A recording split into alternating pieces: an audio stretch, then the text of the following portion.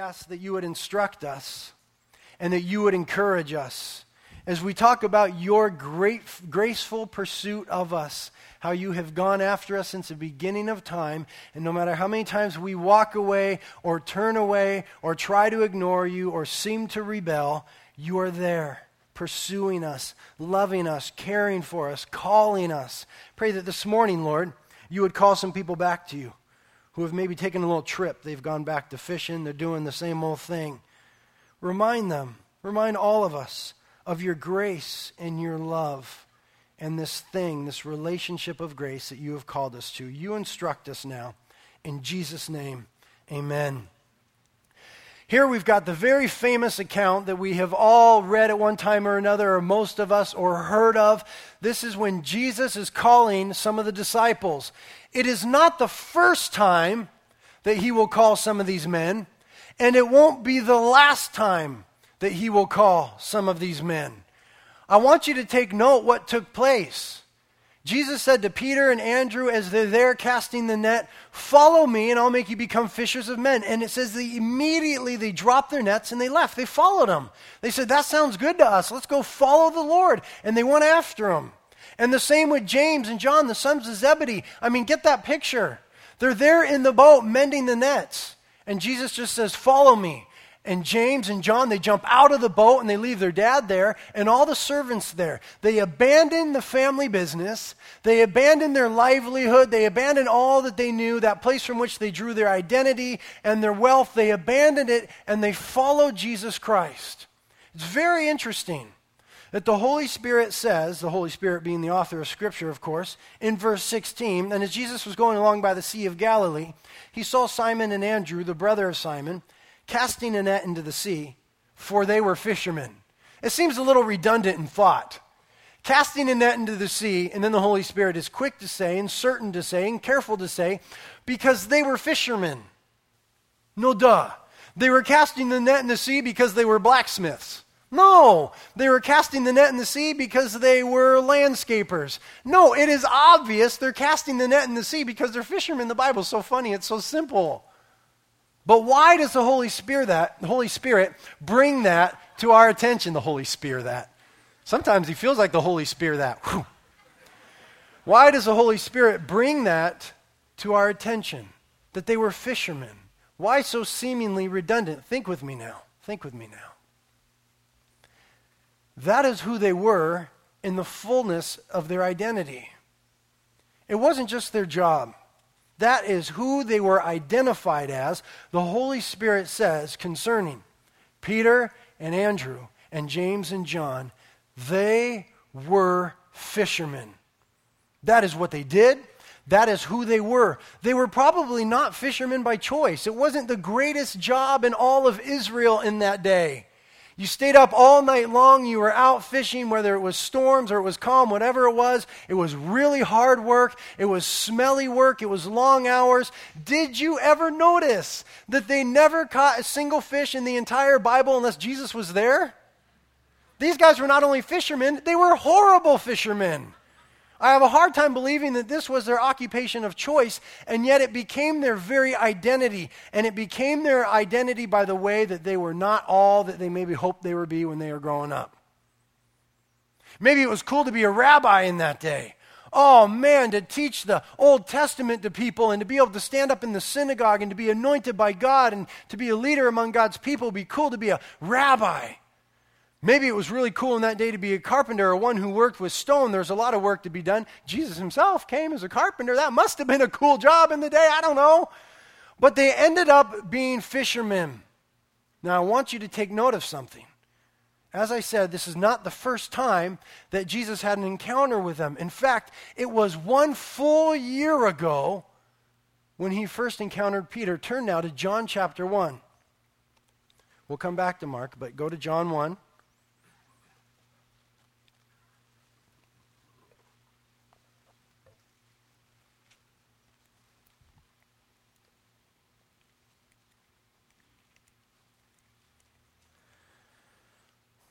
John 1, in verse 40,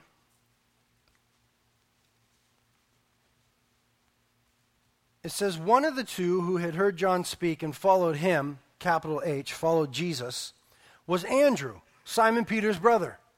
Andrew, the same one that we just read about in Mark chapter 1, who was with Peter, casting the nets. Andrew, at this time, he followed Jesus, it says. And then in verse 41, he found first his own brother Simon and said to him, "We have found the Messiah," which translated means Christ.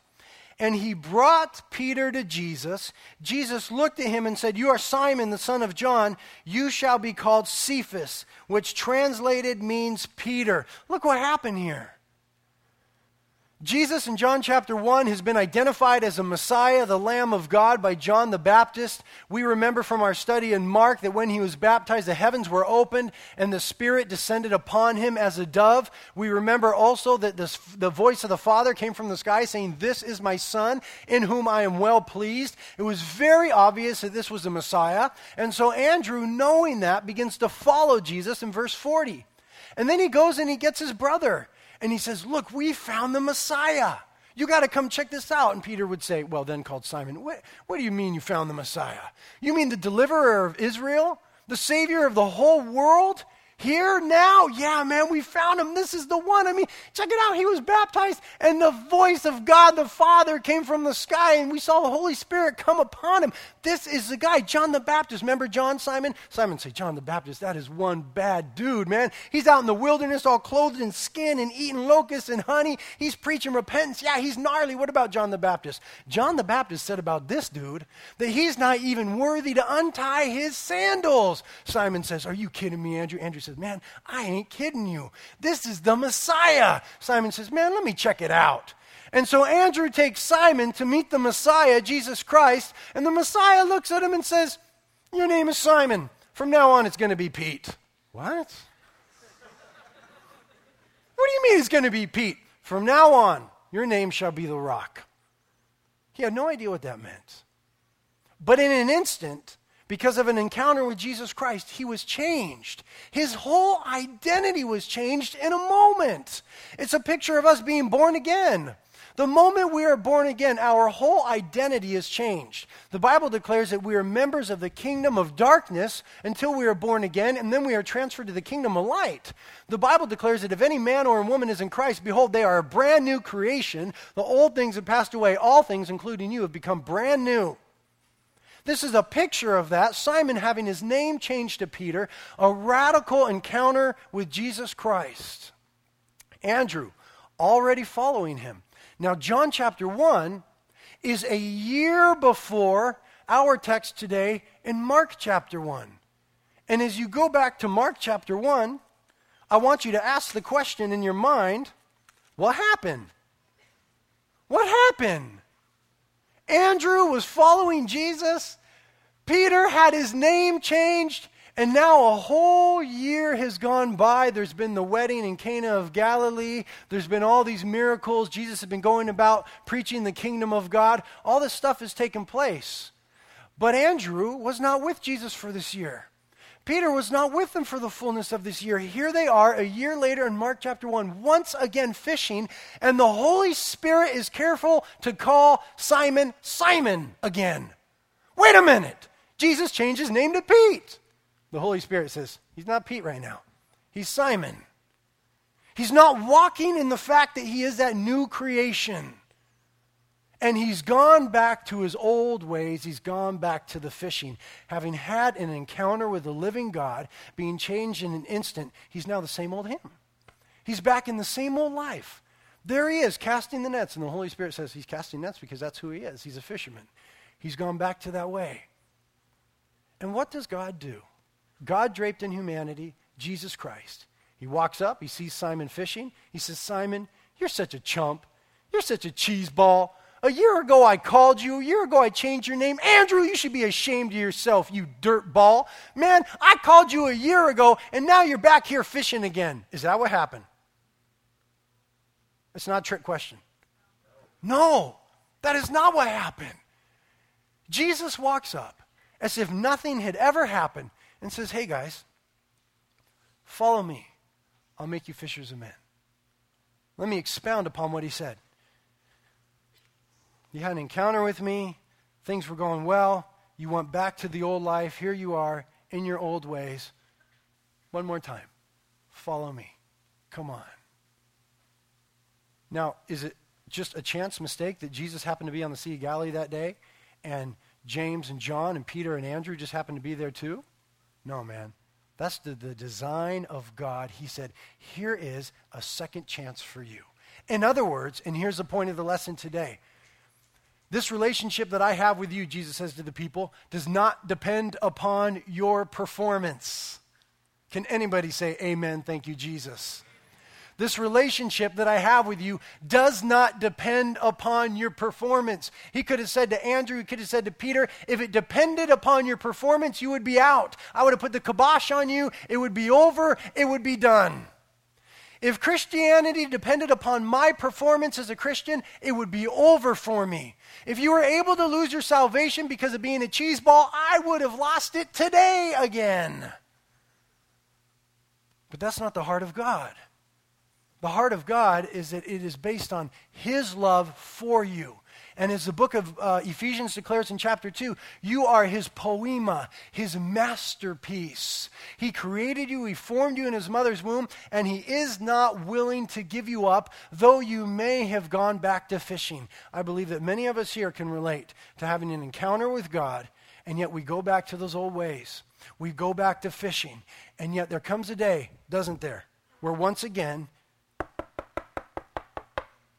Jesus is knocking on your door. Oh, is it the weirdest moment? You never expected it. There you are, just casting the nets, just going about your daily things, because that's what you do. But God is too good to let you just do what you do. God is too good to just let you be who you are.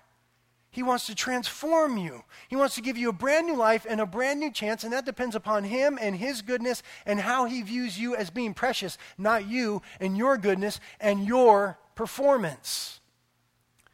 Peter. If anybody ever put on a bad show as far as walking with Jesus, it was Peter.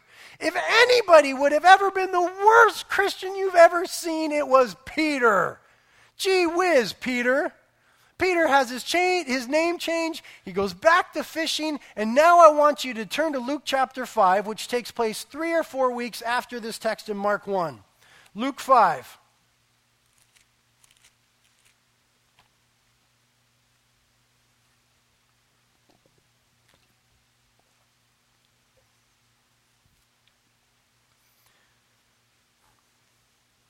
Peter's name was changed from Simon to Peter. And John 1, a year ago. Mark 1, Jesus says, follow me. And Peter, good little guy that he was, he dropped his nets and he followed him. Now this is just a few weeks later, and look what's going on. Luke 5, verse 1, now it came about that while the multitude were pressing around Jesus and listening to the word of God, that he was standing by the Sea of Galilee. And he saw 2 boats lying at the edge of the lake. But the fishermen, nameless at this point, the fishermen, once again identified as fishermen, had gotten out of them and were washing their nets. And Jesus got into one of the boats, which was Simon's. Oh my goodness, it's Simon again. And asked him to put out a little way from land, and he began teaching the multitudes from the boat. Wait a minute. You got to be kidding me. Just a few weeks ago, Peter dropped those nets and he followed the Lord, and something has gone awry. Something has happened in Peter's life that made him think, I'm not so sure this name changer is the Messiah.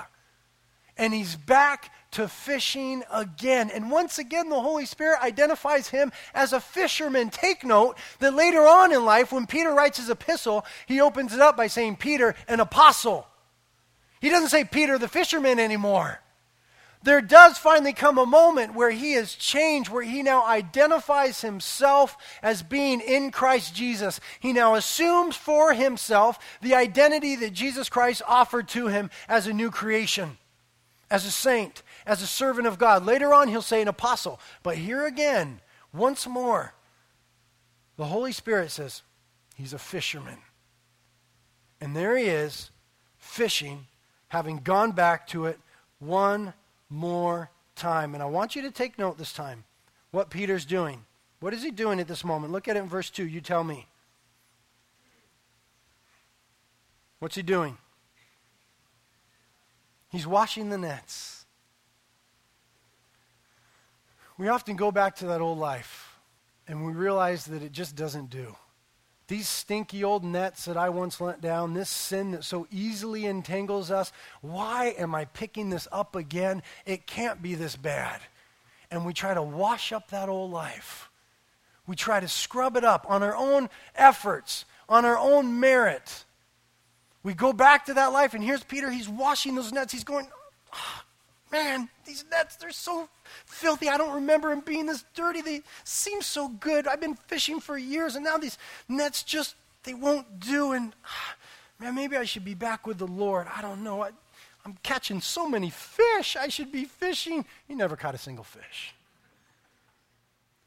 The whole point is that fishing for Peter was fruitless. Here once again, Jesus will say to him in a minute, let down your net. And he'll say, Jesus, I've been fishing all night. I haven't caught a thing. Not a single fish. And it's as if the Lord would say to him, Peter, that's the whole point. Apart from me, you can do nothing. Jesus said in John chapter 15, verse 5, I am the vine, you are the branches. He who abides in me and I in him bears much fruit. Apart from me, you can do nothing. Peter, what are you doing in this fruitless life again? I want to make you not just a fisher of men, but take note what Jesus says now in verse 10. It says there in the beginning, and so also James and John, there they are once again fishing, sons of Zebedee, who were partners with Simon. And Jesus said to Simon, calls him Simon again, do not fear. From now on, you will be catching men. Wait a minute. Hold on. Any fishermen in here? Raise your hand. Fisher women? Fisher people. There's one. Is that it? Raise your hand if you fish. Wow, not many people. My wife, she fishes. She's a fly fisher woman. She's excellent. But though I fished all my life, my dad took me camping and fishing as a kid. We still go to the family cabin out in Idaho and go fishing all the time. I've got to confess something to you. Right now, my dad's in Idaho fly fishing. So I'm going to confess something to you while he's not here, and I'm going to trust that nobody tells him, okay? Shh. He'll be back in 2 weeks here in church. He's a greeter. You'll see him. Just smile like, shake his hand. Shh, shh, shh, shh. Shh. Mom, don't tell Pa. Listen to me. I don't like fishing. Shh. Shh. I don't like it. It is supremely boring. Supremely boring. More boring than anything I could think of. I would rather lay on the couch and stare at the flies in my house. I would rather repaint my bedroom. But catching I love. I love catching fish. That is really fun. That I dig. I can catch fish all day long. But if I'm fishing and not catching, I'm over it. I'm out. I'm done. Jesus, the first time he encountered Peter, or that time in Mark 1, said, follow me. I'll make you a fisher of men. I imagine that Peter went, oh boy. A fisher of men, huh? I've never done good as a fisherman whatsoever. Never caught a thing. Now he says in Luke chapter 5, and this forever changes the life of Peter. Follow me, and I'll make you a catcher of men. Peter goes, oh man, I remember when I used to fish with my dad when I was young, and we actually caught fish. It was glorious. It was so fun. It was so fruitful. Jesus, you'll make me a catcher of men? Yeah, a catcher of men. In other words, I will cause your life to bear fruit for the kingdom of God.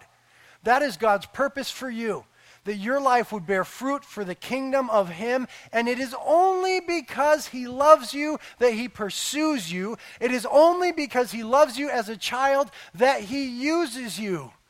It's an amazing thing to me that God wants to use us. It is amazing that he went after Peter time and time again.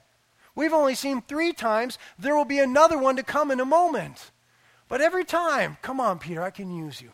Come on, Peter, I can use you. Come on, Peter. And Peter goes back and the Lord just says, oh, my son, I love him so much. Come on, Peter, I can use you. Now, I am absolutely positive of one thing, that Jesus could accomplish his work more effectively without me and without you. He can do evangelism better than we can do it. He can teach Bible studies better than we could ever hope to teach them. He could love people better than we could love. He can expand the kingdom of God here on earth better than we could ever hope to do. I would suggest this, that we hinder his work compared to what he could do. And yet he chooses to use you and I, my son, Isaiah. He's 2 years old. I was mowing the lawn. We just moved from Ventura. In Ventura, our house had a lawn. The one here in Carpinteria, it's one of those little communities where people come and mow the lawn for you. I love that. But in Ventura, because it's like Egypt down there, you got to labor and toil. I was mowing my lawn on a regular basis. I say that it's Egypt and Ventura because this is a promised land. And so I would mow my lawn, and my son Isaiah had a little plastic lawnmower. And he would sometimes come out and mimic me and kind of follow behind and mow the lawn. And he mostly stayed on the cement because he's afraid of the lawnmower, but he would mow. And sometimes he would say, Papa, mow, Papa, mow. And I know that he wants to go out there and mow along with me. And sometimes as I was mowing, I would think, wow, he's only 2 now. But in a couple years, he's really going to want to mow with me. I mean, he's going to want to come up and put his hands on the mower and walk with me. Are you seeing that? It's going to come a time where my son is going to want to come and put his hands on the mower and walk with me. And at that moment, I'm going to think 3 things. Number 1, this is going to be extremely dangerous. Number 2, this is going to be a really sloppy mow job. Number 3, it's going to take twice as long as it would have. And I just thought of a 4th one. If this kid gets hurt, his mother and grandmother and grandfather will murder me. In other words, the work is going to be tedious with this kid. It's going to be difficult with this kid. It's going to be slow. It's going to be sloppy. It's not going to be nearly as effective. But on that day when my son comes and says, Daddy, I want to put my hands on the mower and walk with you, there will be only one answer in my heart. Yes, my son, now let's do it together. And if he mows a sloppy line, the next week he'll come and say, Pop, I want to do it again. I'll say, let's do it together. And if the next week he mows a sloppy line and he comes again and says, Papa, I want to mow, I'll say, let's do it together. Don't you see the heart of God the Father toward his children? When you come and say, God, I want to put my hand to the plow and walk with you, he says, let's do it together. But there'll come a moment where I'm sure my son, as we were mowing, because he's only 2, what's his attention span? Nothing. We'll start to mow and he'll go, and he'll walk away. And we'll start to mow again and he'll go, oh, a butterfly, and he'll walk away. He's just like you and I in our Christian walk. We start to plow the field with God. We start to walk with God. We become engaged in the work of God and we get distracted. Oh, a butterfly. And we walk away. And what does the Lord do? Once again, follow me. Come on. I'll show you how to mow. I'll make you a catcher of men. Now, a lot takes place after Luke chapter 5. There's some real high points. Peter becomes part of the inner circle of Jesus Christ, along with James and John, the ones who were called twice now here. They become the inner circle, and as part of the inner circle, they get to see amazing things that no one else in all of Christianity ever got to see. They got to be with Jesus privately when he would perform some resurrections. They got to see all of his miracles. They got to be a part of the multiplying of the bread and the fish. God, Jesus Christ, that is, will multiply the bread, and he would hand it to the disciples, and they would take this miraculous thing, and they would distribute it to the people. When the sick were healed, when the lame were made to walk, when the blind had their eyes open, all these things, Peter would experience these highs. He was on the Mount of Transfiguration when Moses and Elijah appeared there with Jesus. And once again, God said from heaven, this is my son in whom I am well pleased. Peter was there. He was a witness of that. He experienced these amazing things. And then there were some lows in his walk with Jesus. He was there at Caesarea Philippi. And Caesarea Philippi was a place in Israel which some of us have been to. And there all the pagan gods were worshipped. And there were altars and statues and temples to all the false and pagan gods. It was like the spiritual hotbed of the time. And I've been to the very rock where they say Jesus and the disciples would have been standing when Jesus asked Peter, who do you say that I am? And the backdrop behind him was this giant cliff, which I've seen, and you could still see some of the carvings, and the false gods were all up there, little altars to these false pagan gods.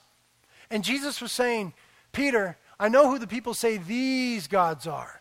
And we know that these are the false gods, but who am I? And Peter, in just a wonderful moment, would say, you are the Messiah. I know it. You are the Son of God. And Jesus would say to him, blessed are you, Simon Bar-Jonah, for flesh and blood did not reveal this to you, but my Father who is in heaven. In other words, this is a great moment, Peter. God just spoke to you. And God spoke through you. Oh, Peter, I remember when I changed your name and you went back to fishing, and I came and I called you away from the nets again, and you went back and you're mending them, you're washing them, you're trying to clean up that old life and put it back together, and yet you weren't catching anything, and I called you again, and now at this test, at this moment, I say, who am I? And Peter, you're right. God spoke through you, Peter. This is wonderful. And now let me tell you what that means. Because I am the Messiah, we will go to Jerusalem, and there I'll be delivered up. And I'll be mocked and beaten and spit upon, and I'll be crucified upon a cross. And Peter said, may it never be, Lord. Wait a minute. When Jesus began to explain the truth of Christianity to him, Peter said, never. Lord, it can't be like this. May it never be. In other words, Jesus, you don't know what you're talking about. I just said you are the Messiah. Let me tell you what the Messiah is going to do. It's not going to be upon a cross. And Jesus said, get behind me, Satan. Whoa, sort of changed his name again. This time not so good. One moment, Peter had direct revelation from the God of heaven. The next moment, Satan is authoring his thoughts. Can anybody relate to this horrible reality? Gee whiz. And what did the Lord do? Well, at that moment, the Lord had finally had it. He cast Peter out. He beat him. He mocked him. He spit upon him. He said, I'm done with you. It's over. Is that what happened? May it never be. Jesus said, Peter, here's the deal. Once again, let me break it down for you. Anyone that wants to follow me has got to pick up their cross, deny themselves, and daily walk after me. Peter, that is what it means. I'm trying to instruct you in the way that you've got to die to self. Now, Peter had this amazing moment with the Lord, a horrible low, we might say, but it would even go lower than that. The very night came that Jesus spoke of, where Jesus said, I'll be delivered up, I'll be arrested, I'll be crucified. The very night came. And Peter, you can make an argument, who was probably Jesus' closest companion at that time.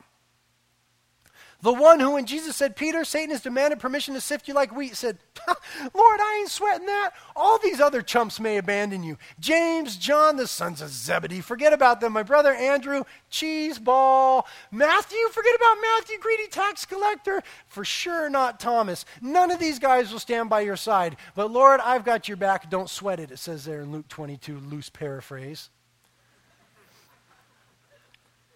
And then Jesus is arrested, and a little girl comes up. Hey, Pete. Little girl, it says in the Bible. Just a girl. Hey, Pete. Maybe she sounded like that. Didn't you follow Jesus, didn't you? A little girl. A non-threatening little girl. Listen, a little girl could say anything to me, and I'm going to say, yes, sweetheart, you want a piece of candy? Here you go. It's a little girl. And Peter goes, I don't know what you're talking about. And someone else comes and says, Peter, I recognize by your dialect. You've got the same accent. You followed Jesus. Peter says, no, I have no idea what you're saying. And again, someone says, Peter, you were with him. And this time we're told in one of the Gospels that Peter began to curse and swear that he was not with him. That does not mean that he used foul language.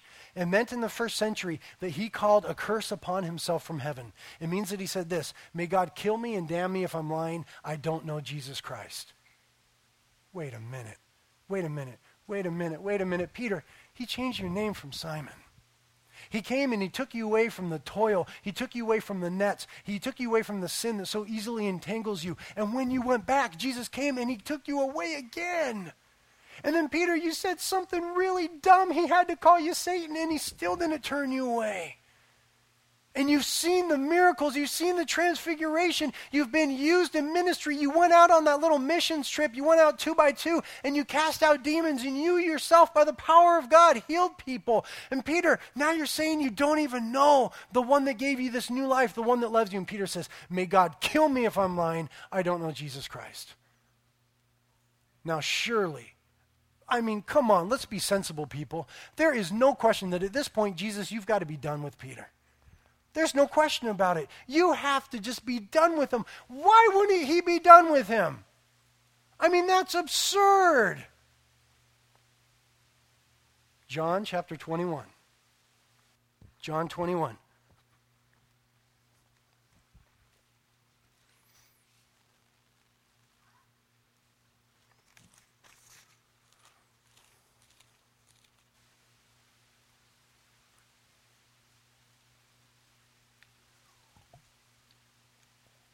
Jesus is once again going to encounter Peter. After the resurrection, don't read John 21 yet. After the resurrection, the women went to the tomb and they realized that Jesus was risen from the dead. And Jesus said to the women, listen to what he said, go tell the disciples that I am risen and I'll meet them in Galilee. Go tell them. And tell Peter. He told the women after the resurrection, you go tell Peter. Of all the humans on earth, the one who had treated Jesus the worst during his earthly ministry in his last moments of him, the one who had denied him, the one who said, may God kill me and damn me if I'm lying, I don't know him, that very one, Jesus said, you go and you tell Peter. In other words, the God of the universe wanted Peter to know he wasn't done with him, even at that moment. And now, Jesus goes to find him once again. John 21, verse 1. After these things, Jesus manifested himself again to the disciples at the Sea of Galilee. And it happened in this way. There was together Simon Peter. Interesting. Both names. And Thomas, called Didymus, and Nathanael of Cana in Galilee, and the sons of Zebedee. Those guys again, James and John, and 2 other disciples. And Simon Peter, interesting, both names. Simon Peter said to them, I'm going fishing. No, Peter, please. Peter, please. Please, Peter. Please don't go fishing. Please don't go back to that life. Peter, don't do it again. Jesus is risen. He is real. He has never left you. He has never forsaken you. Peter, please don't go back to that old life. And they said to him, we'll also come with you. And they went out and got in the boat. And that night, they caught nothing. Aren't you surprised? But when the day was now breaking, Jesus stood on the beach. I'm ashamed of how many times I've walked away from the Lord. Having seen his miracles, having tasted of his goodness, having been used by him, walked with him, knowing who he is, and yet one more time going back to those old nets, getting back in that boat, back into the old life, and it seems all right. All my old friends are there. We're all doing the same thing, and it's fine for a night. But in the morning, there's Jesus standing upon the beach. When the sun came up, the sun was there. Jesus Christ standing upon the beach. And once again, the old life, the fishing life of Peter has been proven to be fruitless. He didn't catch a thing. Saints, when will we learn that the old life is no good? It's only Satan that comes and says, hey, just go back this way. Just do that again. You know what? Satan can say that into the lake of fire. Jesus said, I will never leave you. I will never forsake you. Lo, I am with you always, even until the end of the age. And here he was, standing on the shore once again. Now, I want you to notice what he says in verse 5. Jesus, therefore, said to them, children, you don't have any fish, do you? Wait a minute. Why did he say this? Because he wanted to eat fish? No, not because he wanted to eat fish. Look down in verse 9. And so they got upon the land, and they saw a charcoal fire already laid, and fish were already on it, and bread. Jesus already had fish. Why did he ask them? Children, you haven't got any fish, perhaps, do you? Oh, gee whiz, is that the Lord? Do you have any fish? How's it going in the boat? Are the nets clean? Are the nets well mended? Is it nice in that old life again? Is it fruitful? Have you got any fish?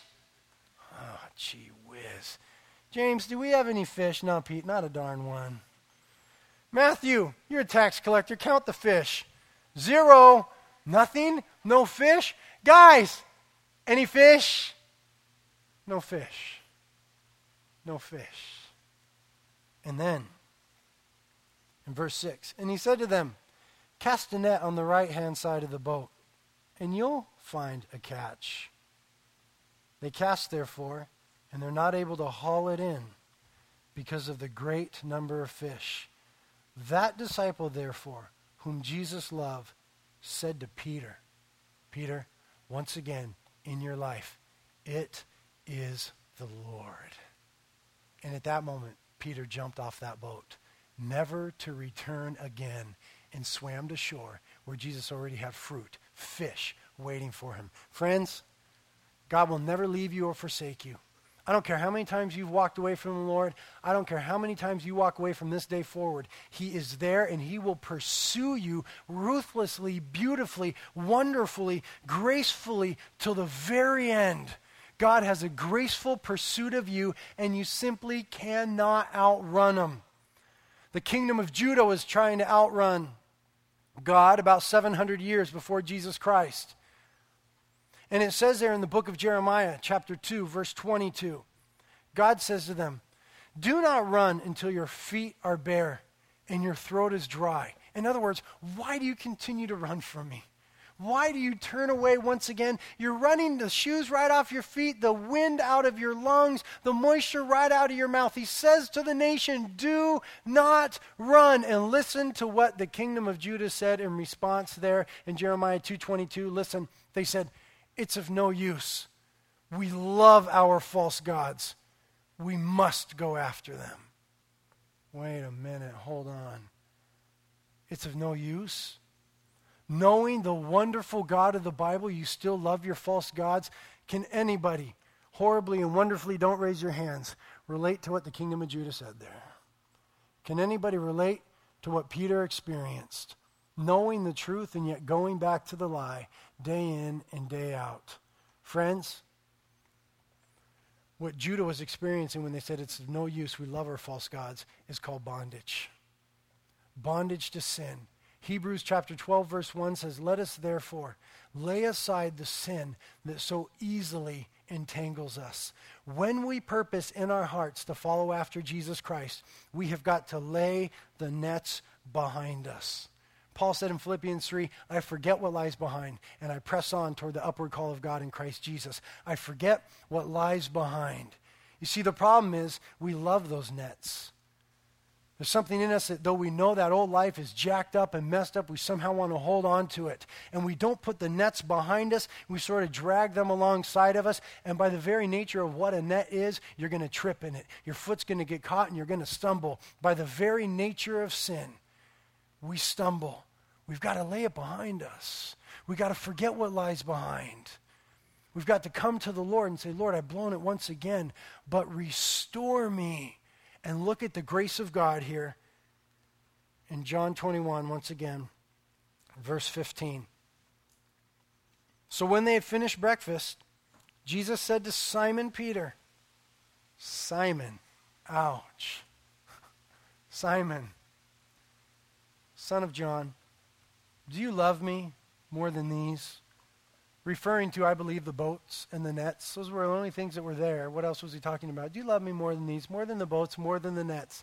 And Peter had an honest answer at this point. He had been humbled and he said, yeah, Lord, you know I love you. Now Jesus asked there in the Greek, do you agape me? Do you find all your joy in me?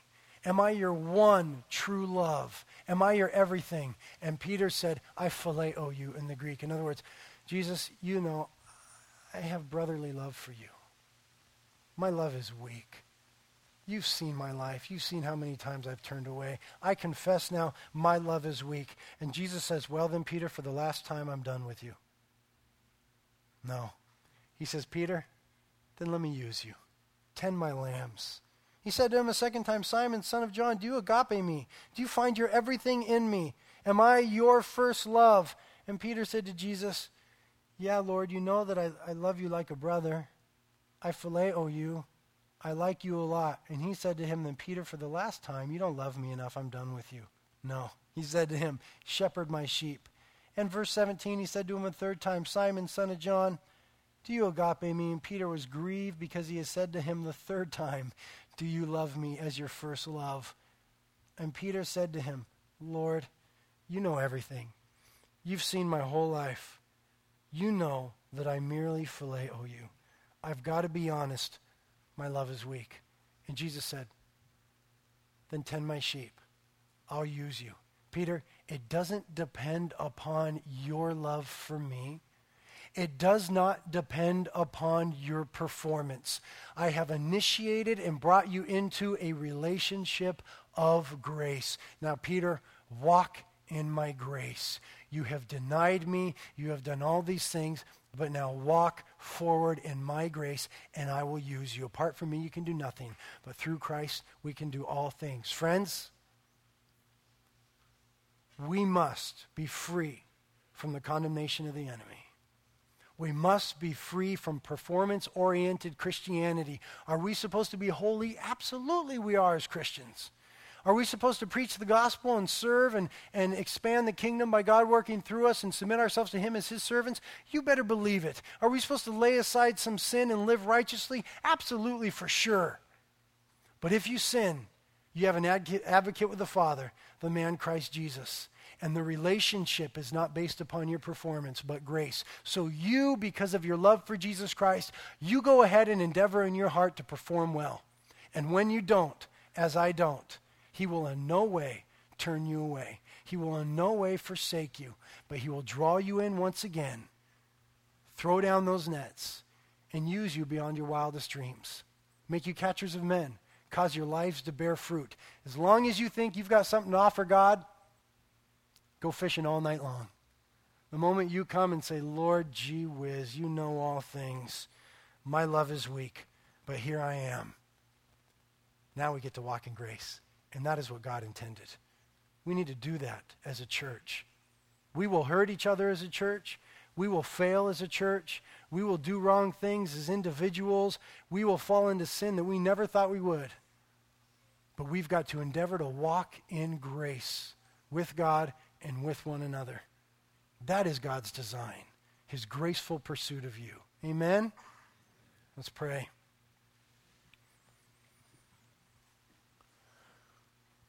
Lord, we thank you that though you dwell in a high and lofty place, though you are high and exalted, you are also near to the contrite of spirit and the broken heart.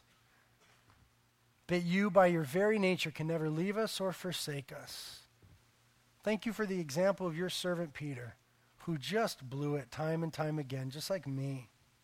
And yet you loved him, you pursued him, and you restored him that final time here in John chapter 21. And then he was used radically of you.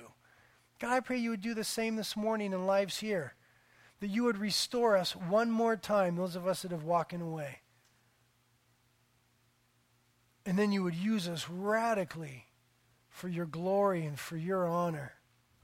Lord, help us to surrender to you this morning.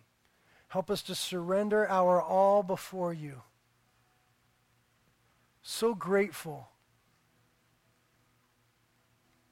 for your pursuit of grace. And we just need once again to be restored and forgiven, some of us. And for those of us who have been walking in that grace and serving you faithfully, thank you. Thank you for your Spirit working through us. For those of us that need to return once again and we can relate to Peter, and Lord, I can. Thank you that you love us. Grace us with your presence now in Jesus' name. Amen.